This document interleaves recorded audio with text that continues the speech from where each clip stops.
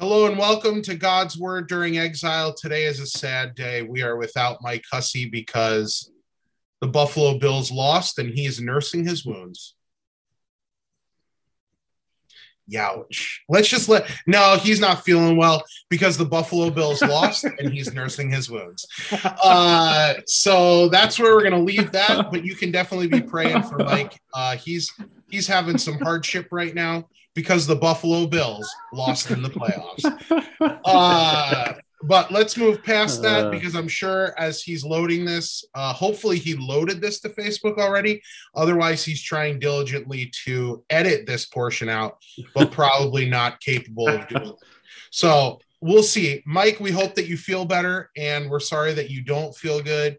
We'll hope to catch you on the next one. But welcome in. We got 4 guys still, so we're still doing all right. I don't think have we ever done an episode with 3 of us? Yeah, the OG was 3 of us, wasn't it? It was just you, me, and Ben, right? Or you, me, and Matt. No, you, me, and Mike. Wow, there we go. Mike, and Ben. Yep. Yeah, Mike, and Ben. Nice. All right. Well, welcome into God's Word During Exile. Thank you. Also, we're going to do a little shout out. Let me just find. We got an email this past week, and it was wonderful. So shout out to Adam for that very nice email that we did not have to forward to Jason Goodham, but it was a great email. So if you'd like, keep the spirits high. There we go. Keep the spirits high and continue to send those emails to us because they're really spurring us on. Man, I can't even express how excited I get when I look into the emails and I actually see one. It's a great day. So thank you, Adam, for doing that for us. Mike Hussey is going to send you a special gift, but hopefully it's not the gift that he's dealing with today, which is a stomach bug. Oh, yeah. All right, so that's Ben. This is Jason right here. This is Matt right here. We're God's Word During Exile. We're happy that you're here. We're going to be studying Revelation 20. We might get through the whole chapter today, and if we do, we're going to blame it on Mike Hussey because he's the one who's holding us back. But we probably shouldn't make fun of him too much because he's not here to really, I don't even know what the word is, say something on his behalf. I don't know what that word is. Yeah. It's something. All right, let's just go to prayer. Matt, you want to open us in prayer? Let's do that. All right, cool. All right, Lord, we thank you so much for bringing us together once again to hear from your word. And we know that your word is living and active and that it accomplishes things wherever it is read and heard. And that is because of it coming from you and coming with your Holy Spirit and his power. And so we just pray that you'd be at work in us to lead us to repentance and faith, that we might be comforted and blessed by this study of Revelation. We know that you promised that in the first chapter, that all who read this will be blessed. So we trust that that's going to be true in us today. And so give us wisdom and discernment as we look into these things. And also be with Pastor Mike Hussey, and I pray that he'd feel better. Anybody else out there who's not doing well, Lord, be with them as well. We pray this in Jesus' name. Amen.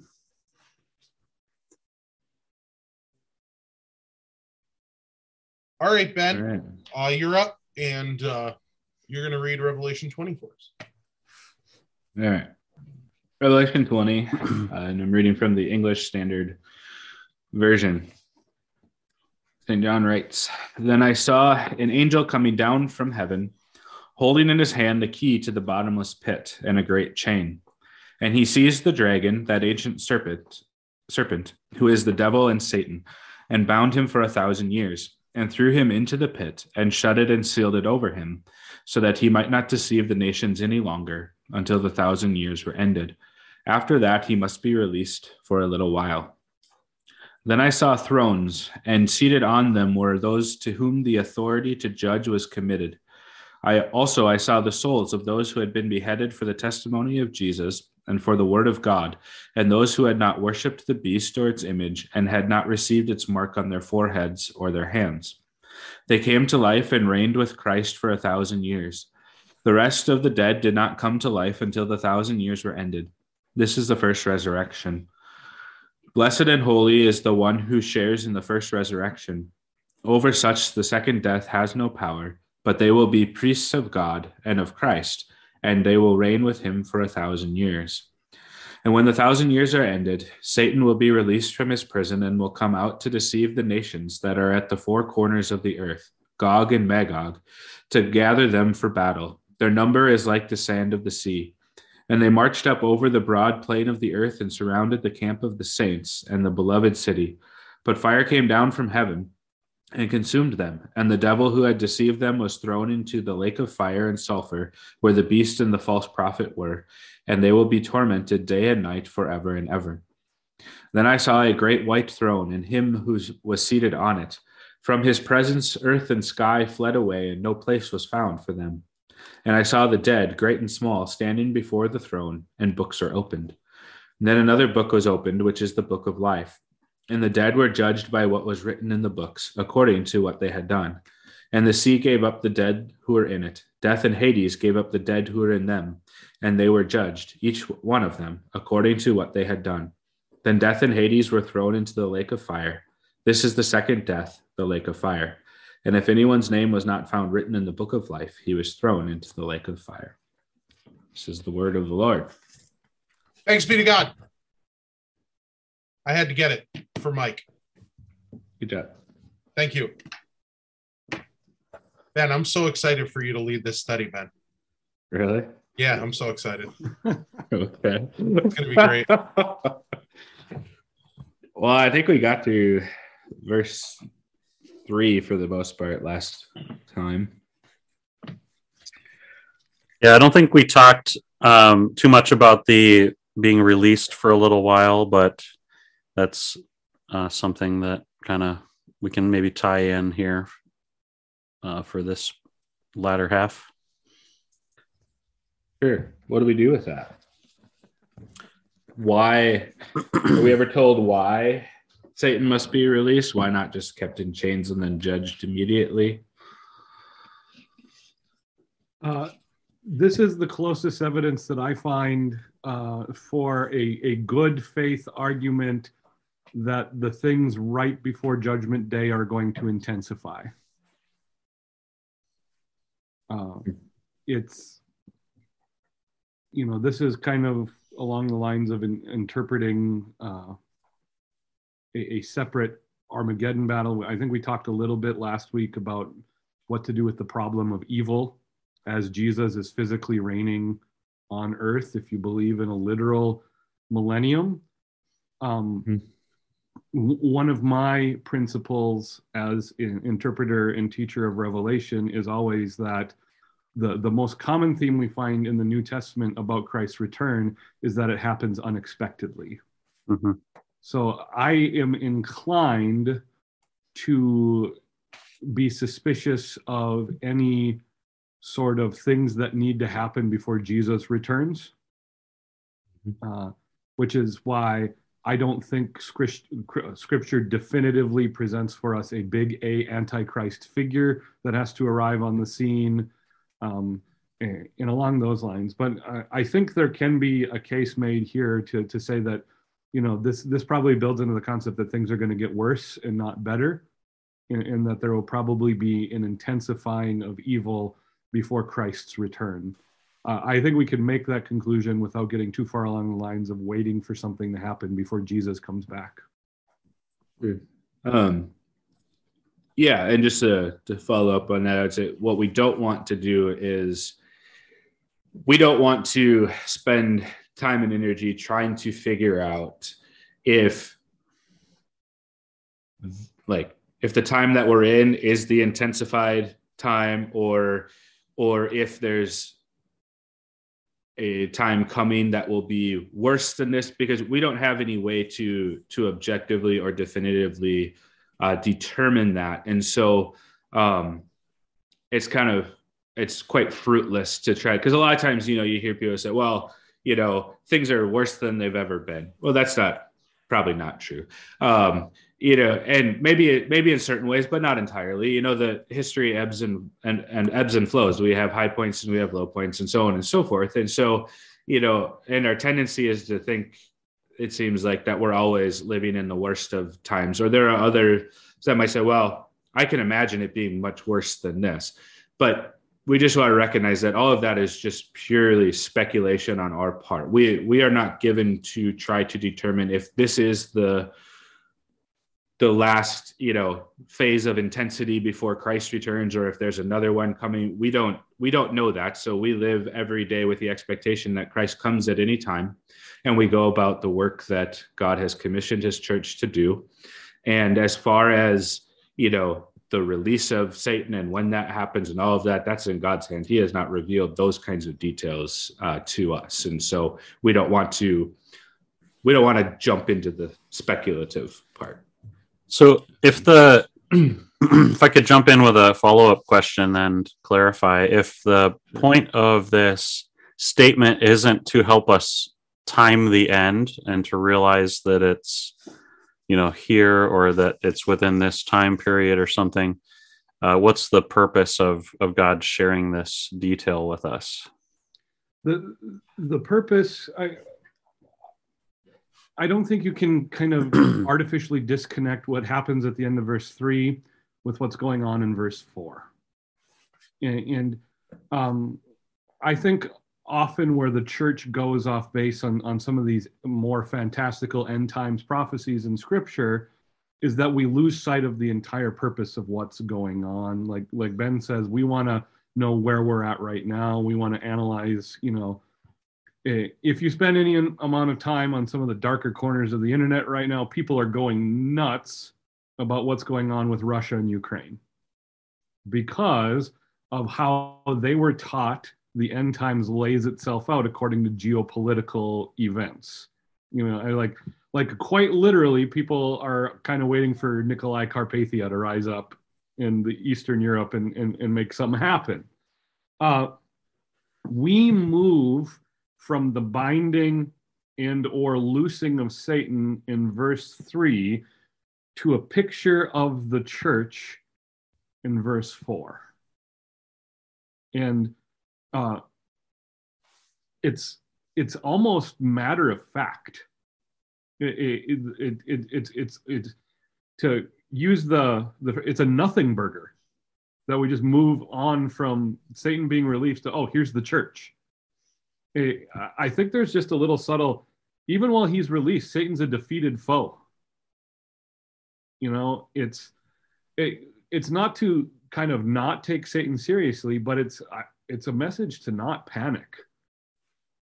And the church of the 20th and 21st century has taken the call in scripture to be watchful as a call to know everything we can about the chronology of the end times events, and not as a call to be ready for Jesus to return.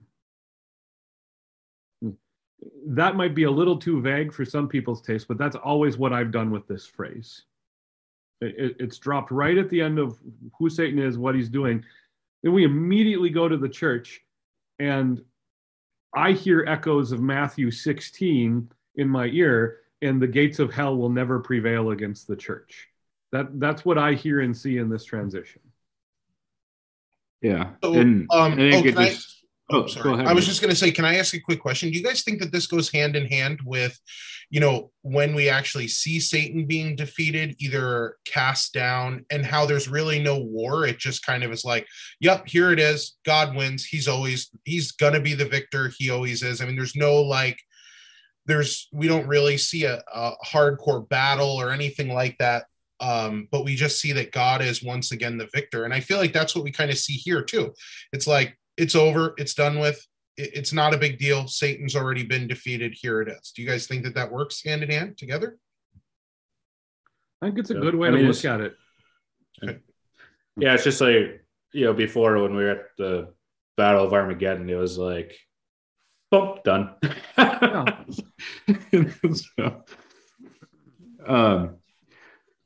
Yeah, and I just think that goes back to, Jason, that's something that you've mentioned a number of times. Like, if you're if your understanding of the end times causes you to panic and to be in terror and fear and not focused on Christ and the comfort and redemption that he brings, you're doing it wrong. And so I think a lot of times this release of Satan, like people tend to be afraid of that. Like they're just, like, I don't know. It seems to stir up a lot of fear, when we always want to remember, just as Mike, you pointed out too, is like, we know who wins. We know that there's no contest between God and Satan. Jesus says that, St. Peter says this, and then in John too, in Revelation, that, the wrath of Satan is fierce because he knows his time is short, but he just kind of wanders around like a roaring lion, right? Like he's active, yes, but he's not all powerful, right? And so, and so the call, again, to the church and to the Christian is to endure, to stand firm, not because, we have any abilities in ourselves to overcome the devil, but the way that he would get to us is through attacking our faith, through unbelief and deceit. And so our standing firm is holding fast to the truth of God's word, holding fast to the promises of Christ. And when we do that, there's nothing that Satan can do to us that will harm us eternally. The most that he could do is kill our bodies. And then Jesus comes back, we're raised from the dead, we get our bodies back. So what did we really lose, right? So, that's a continual call throughout the book of Revelation, is for the endurance of the saints, for the church to see the end, right? That Satan is defeated, that God wins. There's no question about that. There's no contest. And so we can look at all of the evil in the world and the activity of, the devil and his demons, and we can say, it's just a little while, all of it. God will bring justice for all of that. He will judge the devil and all those who are evil. And we are simply called to endure and remain steadfast in the word of God. And so we are not called to fear, but to trust and hold fast to God's word. The Christian response to the news that Satan is on the loose here in Revelation 20 should really simply be, what of it? So Satan's not a threat to us. And it's the kind of same thing. If you put an angry Rottweiler on a leash, the Rottweiler is not a threat to you unless you play too close to the teeth. Satan's a defeated foe. And if some would say, well, he's on the loose, he can, take others with him, deceive others. Well, that's the call of evangelism throughout the scriptures. If you're worried about Satan deceiving others and Satan having freedom to deceive others, it's a call to the church to preach the gospel. Because even here in Revelation, the gospel is the answer to being deceived eternally and punished in hell. And so you look at Satan, after that, he must be released for a little bit. Okay, church, preach the gospel. Yep. And probably don't, be ready for deceiving teachings and things that are not only going to try to trick us, but they're going to be trying to trick the world, and all the more reason, again, to preach the truth. Be ready for false teachings, tempting teachings. Be ready to be labeled the enemy. I think one of the big failures of the church of the modern day is how many people are surprised that people don't like Christians. The church, the modern church seems to be totally surprised when we're persecuted, and we shouldn't get that sense in the New Testament. And just so that we're connecting this for our listeners, especially if you don't have this in front of you, some of what we're looking at here is that last week we talked about that Satan was bound, and it says so that he might not deceive the nations any longer. And then later here, he, after the 1,000 years, it says he's released for a little while. Jumping down to verses 7 and following, says that after the 1,000 years are ended, Satan will be released from his prison and will come out to deceive the nations. And so, this period of the millennium then is is when he is on that leash, is kind of how we're describing it, right?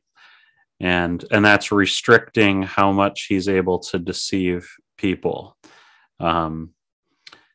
And so this time of intensifying at the end would then be specifically here, the emphasis is on deception. That will be how he's marked at the end, with this intensifying fight against God and his people. And there in those verses later, like 8 and 9, he's deceiving the nations to raise up an army to go and attack God's people and God. And so it's like, yeah, gearing up for that final fight, right? The thief comes to steal, kill, and destroy. That's the end game for Satan. It was the end game when Jesus walked the earth, and it's been the end game and during the entire history of the church, and it will be so at the end, whenever that might be. Everything Satan is bent on doing is to get a person either to walk away from the faith or not allow a person to come into the faith. And the amount of times that Jesus tells us about that in Scripture should be good enough to know that whatever Satan can do, God, Jesus Christ, the Holy Spirit, the triune God, and the Word of God is more powerful than the tools that Satan has at his disposal. Is it worth asking the question, why would God let him out? It's worth asking the question. I don't know we have a definitive answer. I mean, it's one of those things where God, in his wisdom, has chosen to allow this to happen because in the end, he is glorified. You know, we can wade into the weeds only so far before we are either inventing answers that aren't in Scripture, or we're speaking for God words that he has not said. Yep. You know, that does remind me, Jason, at the end of the last episode, you gave our listeners a few questions. And I just want to point out that nobody has commented or sent me emails about those questions. But you can, if you would like to, by sending it to godswordduringexile@gmail.com. We'd love to hear from you. Or if you'd like to just post them in the comments below, too, you could do that. And if you have no clue what we're talking about, you just need to go back and listen to the last episode. It was right at the tail end of last week's episode. All right, Ben, take us into verse 4. All right, finally on verse 4. Let's go. Yeah. All right, so John writes in the first part of verse 4, he says, "Then I saw thrones, and seated on them were those to whom the authority to judge was committed." I'll just read the whole verse and we'll work through it. "Also, I saw the souls of those who had been beheaded for the testimony of Jesus and for the word of God, and those who had not worshipped the beast or its image and had not received its mark on their foreheads or their hands. They came to life and reigned with Christ for 1,000 years." So what's John talking about? What are these thrones, and who is it that has the authority to judge, that sits on these thrones? Can we recap here what the "then I saw" would mean here, so that we're putting this in place properly, if we can? What the "then I saw" is not a chronology, but John is just speaking about what he saw next. So a stronger chronological marker in Revelation is when John says "after this," which gives us a time referent. "Then I saw," this is him saying this is the next thing in the vision that I saw. It may or may not be with reference to time. Okay. So part of the reason this might be confusing then is if we were taking this chronological, we just heard in verse 3 that the 1,000 years were ended, and then now we see this, and then it says then they came to life and reigned with Christ for 1,000 years. You've heard about first millennium, but have you heard about second millennium? Right. Or 11sies. 11sies. Yeah. That's the problem with taking things super literally, right? It's Mhm. sooner or later, if you are committed to a literalistic interpretation of Revelation, you're going to play it fast and loose with your own principles because you have to. And then it's a matter of a la carte picking and choosing what you want to be a literal historical event and what you want to be of symbolic significance. My whole thing is, let's just be honest about that from the get-go instead of throwing one school of interpretation under the bus while claiming that you are so much more superior for trying to do something else when you're really doing the same thing. Okay? So the second 1,000 years, I'm really glad you mentioned that because that pops up nicely in here. The other thing is I haven't heard a single interpreter of Revelation say that only those who are beheaded get the honor in the throne room of God. That would be an oddly specific and small group of people. Mm-hmm. Most people I know would say, well, this is talking about the martyrs or something else, but not all martyrs have been beheaded. Right. So yeah, it's good to point out the second millennium. We've obviously more or less reset the timeline here. This isn't a chronology. This isn't a literal history making by John. This isn't also even the first time we've seen the thrones in Revelation. Thrones go all the way back to the end of when the letters was what, chapter 4, chapter 5, we see the throne room of God and the thrones. And I didn't take time to look this up today, so if I commit heresy, someone can email Mike at godswordduringexile@gmail.com.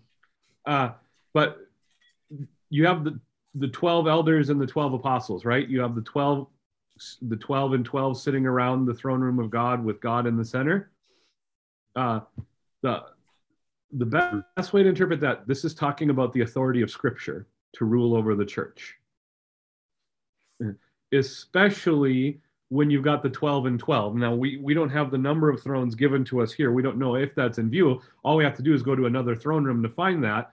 But the 12 and 12 would be either the 12 tribes of Jacob in the Old Testament, or some people try to make it the 12 prophets or whatever, and the 12 apostles of the New Testament. If you start importing the rest of Scripture into Revelation, which you should be doing all of the time anyway, suddenly you get to Ephesians 2, where you find out that our entire faith is built on the Old Testament and the New Testament, Christ Jesus being the cornerstone. What we have being painted for us here in chapter 4 is a picture of the church built on the authority of Scripture, again, of which Satan is not a threat. Yeah, and if it seems strange, or maybe someone asks, like, in what way do the saints of God judge? By Scripture. I think, right. And I think we can think of passages like Matthew 16 and John 20, right? If you forgive the sins of any, they are forgiven. If you withhold forgiveness from anyone, it is withheld, right? And so what we are doing is judging according to the word of God, right? Law and gospel that binds and forgives, right? And so that is a carrying out of a judgment. I mean, that is God's judgment concerning sin, right? And it's not saying anything that's from us or from our opinion. It's the authority of God's word showing how to discern on these issues, but then saying only what God has said, right? Yeah, and Jesus breathes on the apostles, right? Like it's his authority, but he says, "Go now and speak in my stead," right? And so as long as we are, speaking according to the word of God rightly, right? We do speak those words of judgment and forgiveness in the stead and by the command of Christ, we might say. So, yes. So that's the way in which the church, the saints, judge according to Scripture, according to God's words of law and gospel, right? Yeah, and it creates a really interesting picture of the church. And so I'll jump in here. This is my own personal, private, and unique heresy that I've I've built into my interpretation of verse 4. Whenever I come up with one of these, I always tell people who listen to me, take it with a grain of salt. If you think it's a good interpretation, it probably means that I have subconsciously ripped it off from someone who's smarter and more faithful than I am. And if it's bad, totally hold me, accountable for it. But you got this picture specifically of the souls who had been beheaded for the testimony of Christ, right? Again, an oddly specific group.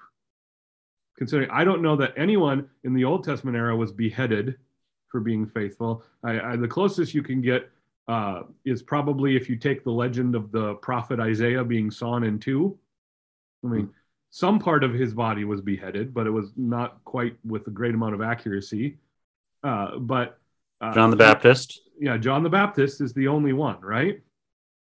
And St. Paul, as far as we know from church tradition. Yeah, church tradition, and definitely not scriptural tradition.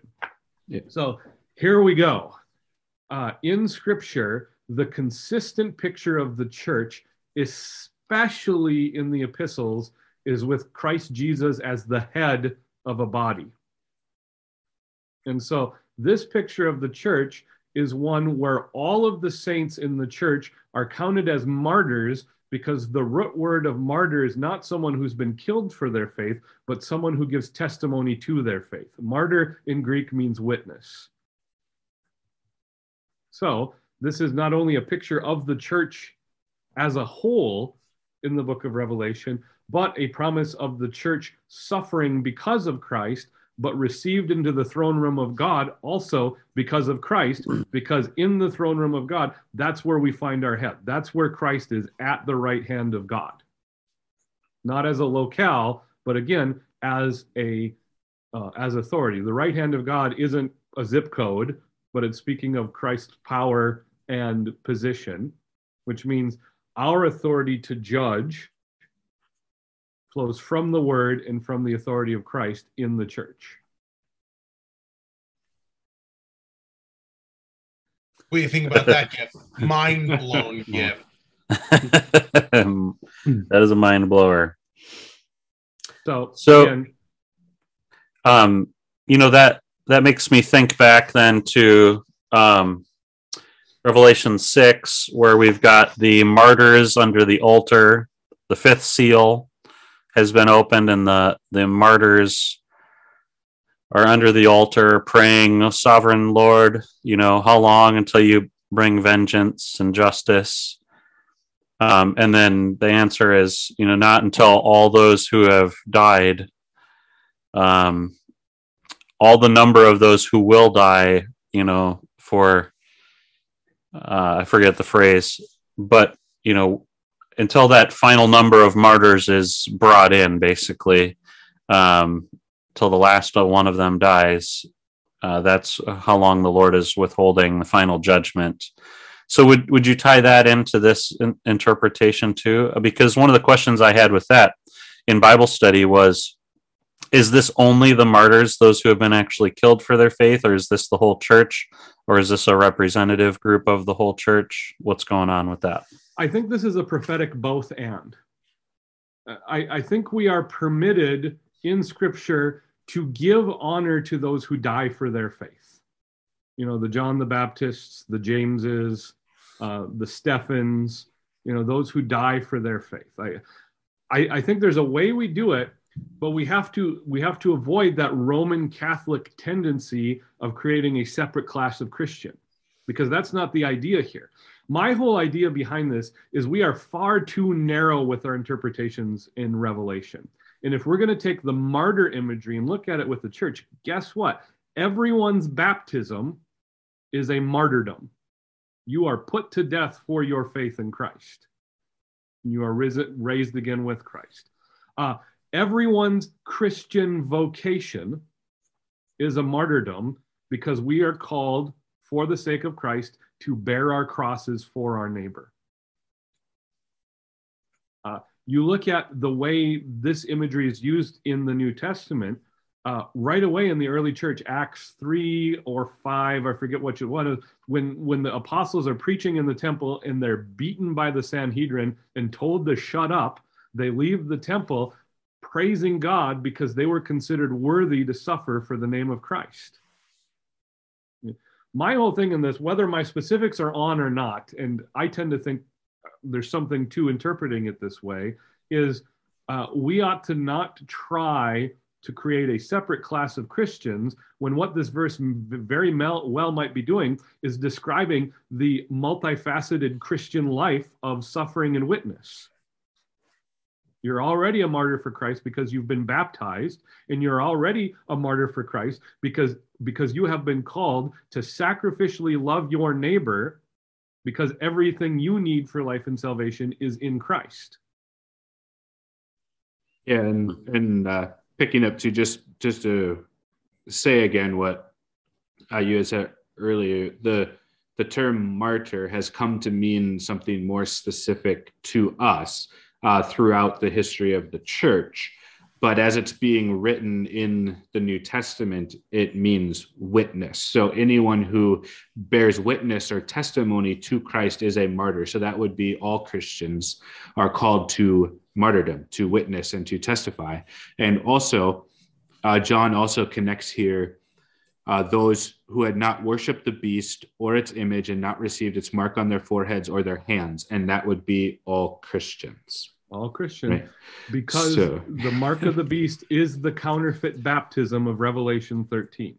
And the consistent theme when you see good and evil struggling in Revelation is that Satan and the two beasts use the tactics of counterfeit Christianity to mimic the church and lead people astray.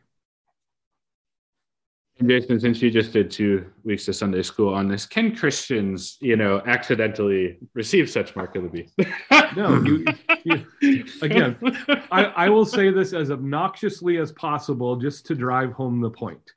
As it stands right now, you could literally go to a local tattoo parlor and get a barcode tattooed on your wrist and a 666 tattooed between your eyes and still not have the mark of the beast.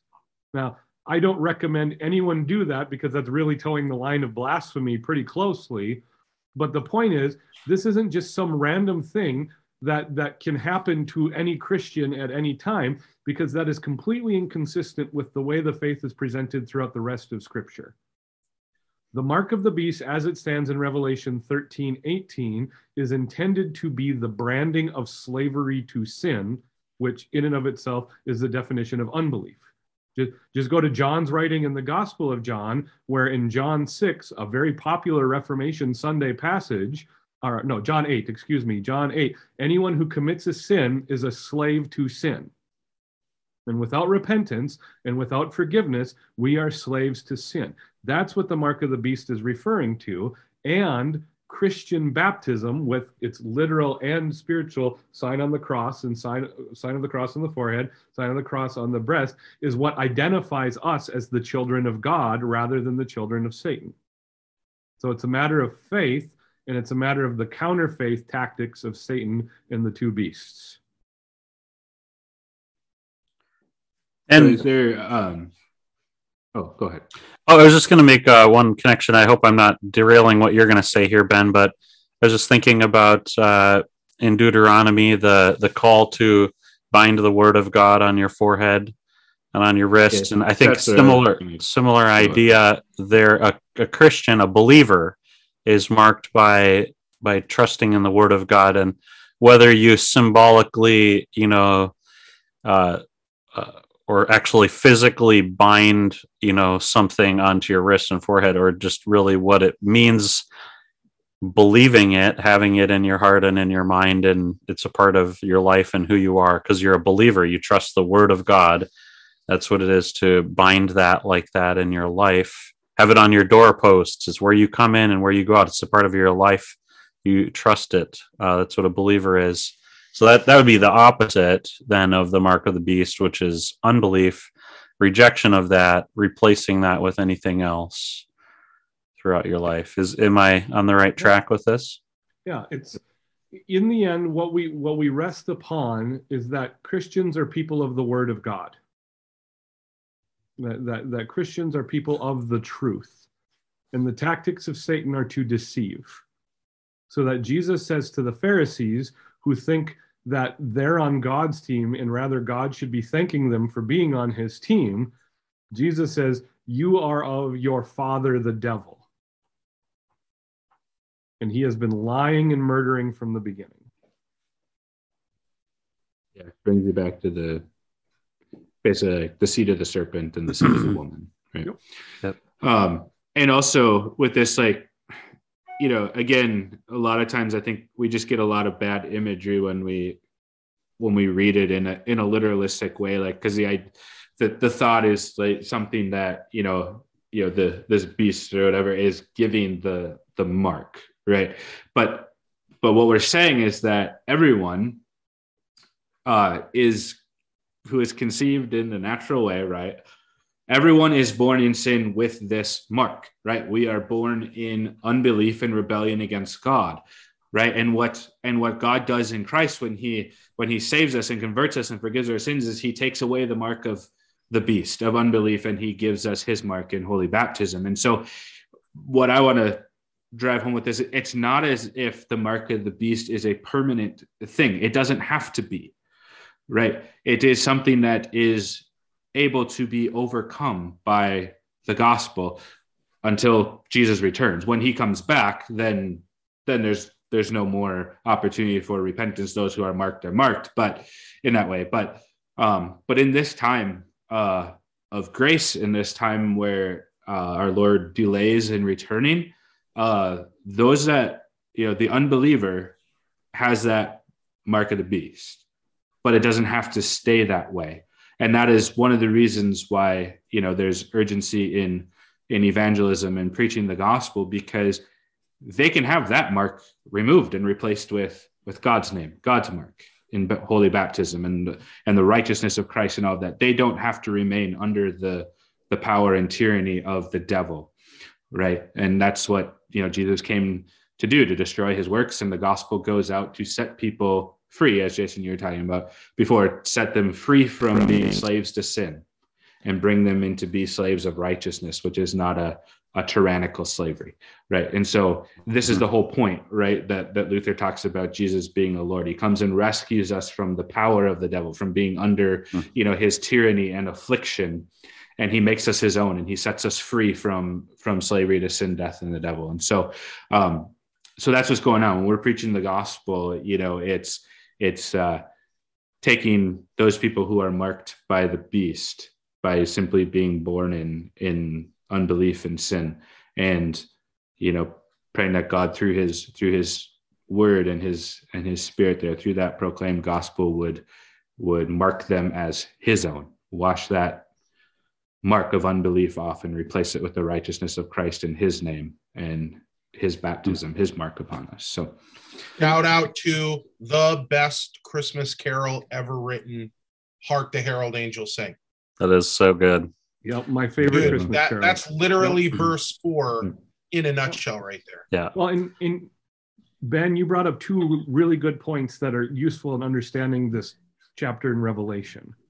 The first, you talked about, when we confess Jesus as Lord, if you jump to the large catechism and the explanation of the second article of the creed, where Luther explains that to have a redeemer is to have a Lord, that's the same terminology for Jesus. One of the key moves Luther makes in the large catechism is that Satan isn't a competing Lord to God. That either you have a Lord or you don't. It's not a matter of of Satan being an equal competing power to God or not. And that helps us understand the work of Satan here, and in several of the last chapters of Revelation. But the other thing, when we're talking about the mark of baptism versus the mark of the beast, I think why so much of the modern American church struggles with this concept is that we always want to view how we stand before God on a sliding scale of piety, where we're either closer to God or we're farther away from God based on our performance. And in which case, there would seem to be this kind of opportunity to accidentally slip off the edge of the table kind of a thing. But, you said when we're born, we come into this world essentially with the mark of the beast that is then washed away in baptism. You are not either more or less of a Christian, a committed Christian, or a backsliding Christian, or however you want to qualify it based on how you perform before God. There's only two words that Scripture has ever given us to classify our relationship with God. We're either a child of wrath or we're a child of reconciliation. And there's never graduated stages. If you understand it in those terms, and it kind of the first 2 or 3 chapters of Romans spell it out in that same way. If you understand that at any time in your life, you're either a child of wrath or you're a child of reconciliation, depending on if you've received the blood of Christ for the forgiveness of your sins, then the mark of the beast and the seal of God on those who are his makes perfect sense. Because you're not always hopping across the line back and forth based on where you stand. Did I do my devotions today? Have I been to church in the last 3 weeks? Did I punch someone in the face because I was angry at them? Stuff like that. We don't let our performance build or color how God sees us. Yeah, and to drive home some of that a little bit more too, as we think about, just what you're saying, how Luther purposefully does not speak of Satan as a lord or king or owner. So again, Satan likes to deceive, right? So even this mark where he pretends like he has power over people or like he owns people, right? So we don't want to think about, if you have the mark of the beast, you belong to Satan, in the same way that if you have God's mark, you belong to God. So this is just reinforcing what you're saying, Jason. It's not two competing lords, but because Satan is under the same condemnation as all unbelievers who refuse to repent, right? And so it just seems like it's just this massive, deceptive scheme where Satan likes to make people think that he owns them and that he's so much more powerful and all this, but he is powerless against the power of God to it's not like, I marked this person, God, you can't have them. It's like God would be like, there we go. I saved this person, not yours, Satan. None of these are yours. You're a created being. You're going to be judged. You like to pretend like you own all of these things. It's like Satan coming to Jesus and saying, I'll give all of this stuff to you. It's not really mine, but I'll give it to you anyway. Well, and so it's the same kind of thing. Like Satan likes to deceive and make himself look like he is God and like he owns people. It's like he doesn't own anyone. He is, and yes, he has the power to afflict and to, it's not like he's completely powerless, but he has no ability to hold on to an unbeliever when God comes with his powerful word and saves a person. Like, like we have that mystery where man in his sinfulness can resist that gracious call of God, but that's not the devil made me resist.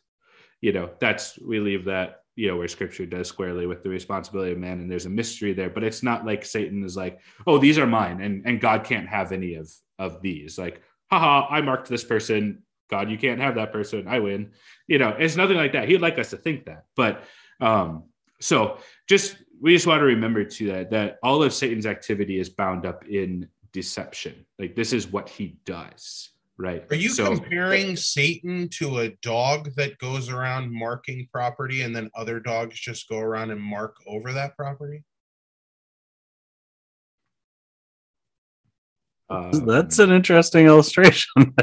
No comment at this time. Okay. Could I jump in with a passage that I've been thinking about as you guys have been talking about this that seems really to connect well? The book of Hosea, at the beginning, you've got these children being born to this unfaithful woman. They're being born in sin, and God tells Hosea to name them Lo Ami and Lo Ruhamah, not my people, and you have not received mercy. But then later, God comes in and renames them and calls them my people, and you have received mercy. And it seems to me that's kind of what's happening here when we talk about baptism and God claiming us as his own and giving us his mercy and giving us this identity as a redeemed, forgiven person who belongs to him, lives in his kingdom. And I think it's a wonderful picture of what God does with us as he gives us his mark and his name. And I think it's absolutely beautiful. And I don't know if one more thought that I had with this is that with your theory or your interpretation here, Jason, I mean, we talk about the millennium being the time when Christ, between his comings, right? When he leaves and then when he comes back. And if he is our head, we've lost our head when he ascended, and when he comes back for us. And I don't mean to diminish the giving of the Holy Spirit that is with us in the meantime, but that picture seems to kind of make sense with the rest of what we're kind of saying here. Just as long as we don't push it too far. Right. But Curious thought.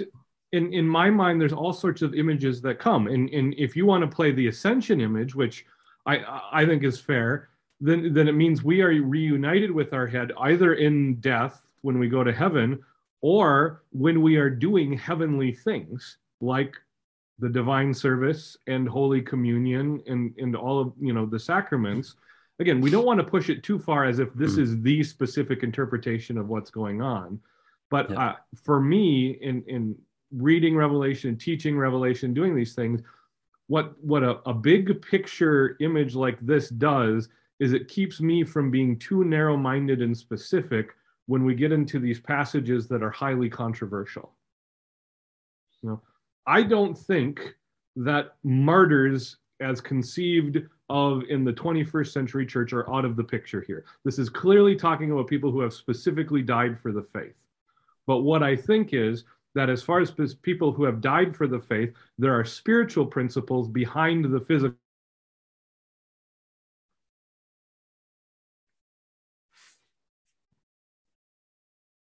Did you guys lose Jason there for a second? Yeah, you guys all froze on mine. It says my internet connection is unstable.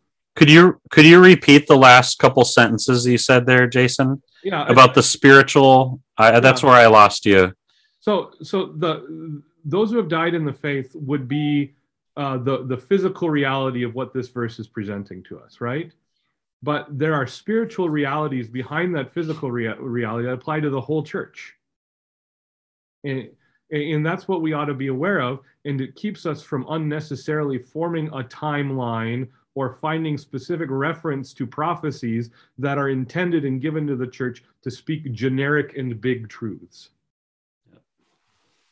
Yeah, just to clarify, the reason why I said we don't want to push it too far is we just don't want to make it seem like Jesus is located somewhere up there and not present with it. That was it. Yep. Yeah, because there's that, when and these two things, when you're using a metaphor or a parable, or right, they have limitations, right? When there's a picture, they always have their limitations. We've got to understand that. And the wonderful truth is that even though, it might sometimes feel like God is so far away and we're really disconnected from him and everything too, that he is here with us, and we get that foretaste of that time at the marriage supper of the Lamb every time we have the Lord's Supper and all of that. And so we don't want to twist up all the other well-established theologies we know from, or doctrines we have from the scriptures, but it's an interesting picture. And I think it's good to see that it's not just limited to a couple people, these principles, because I'm always troubled by interpretations of Revelation that only would matter to a couple people sometime in the future. And I think this sort of, as Dr. Haugen says, sanctified speculation can sometimes be a little bit helpful. I hope I'm not misusing his phrase. I would hate to speak wrongly for him, but it's my big overarching principle for interpreting the whole of Revelation is simply this. If any time you understand Revelation and it robs some other part of the church, either at a different time or a different location, from understanding Revelation, you're doing it wrong. So if you're only capable to see of what's happening in Revelation in a particularly 21st century American context, then you're off base. Because that means that a Chinese Christian or an African Christian right now, there's no meaning of the book for it. Or it robs people in 6th century Italy or 10th century Western Russia or at any place at any time in the church. It robs them of the gift of God's word applying to the church at all times. And that's what we're trying to avoid.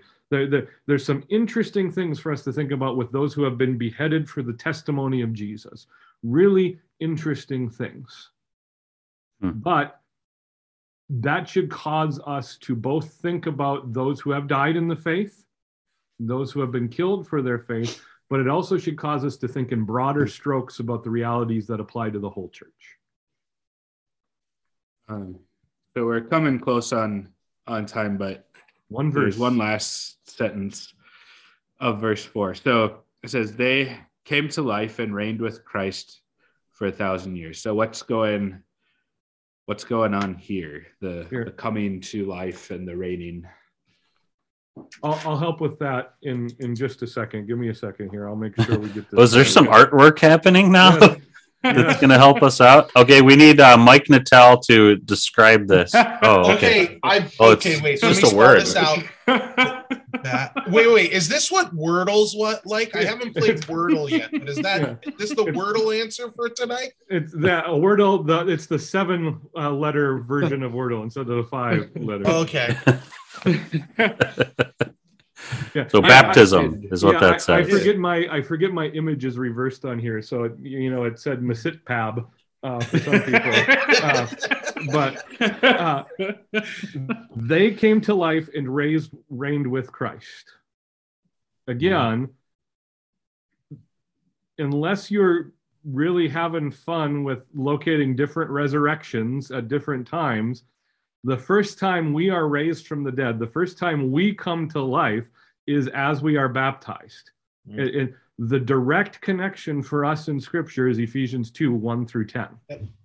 We were dead in our trespasses and sins, but God, who is rich in mercy, made us alive. That sure sounds like what verse 4 is talking about here. And also like Romans 6, right? We were buried with Christ, raised to new life. So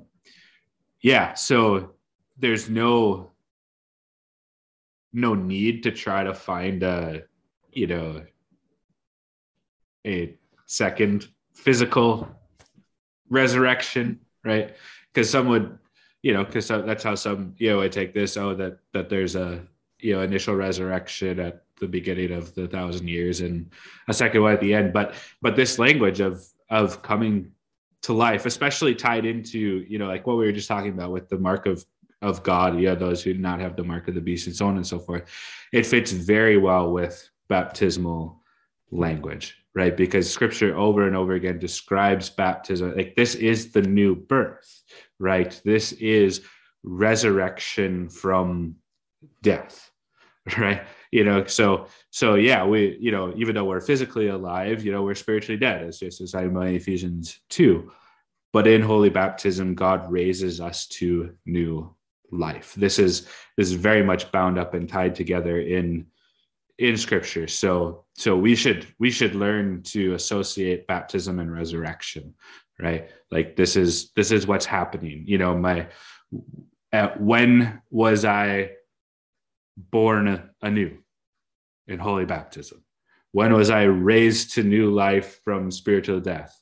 When I was baptized, right? So we tie these two things together: baptism, spiritual life; baptism, resurrection from death; baptism pointing us ahead to the physical resurrection as well. We're buried with Christ and raised to new life spiritually in this present age, so also then physically in the age to come. And so in Holy Baptism as well as Holy Communion, we have the eschaton, the new age, breaking into the present age, right? As we receive those benefits and gifts of God and resurrection, forgiveness of sins, life, and salvation. All of that comes to us present now. So it fits very well with the language of coming to life. And then in that same passage, I believe, Jason, in Ephesians 2, St. Paul will talk about how Christ has seated us in the heavenly places. And so we have the language also of reigning with. And the throne room of God. Yes. Yeah. And the disarming of the powers and authorities, right? The devil, he's disarmed the strong man.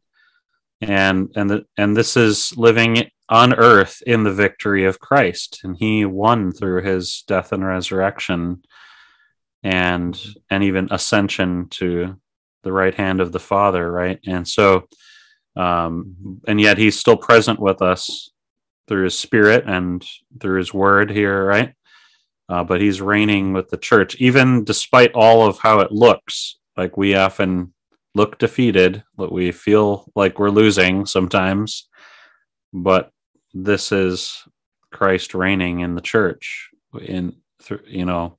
after his victory, and so a powerful and I think encouraging word for us. So when we don't feel like we're reigning, we can be reminded here that Christ has won, and he's here with us. He's established us.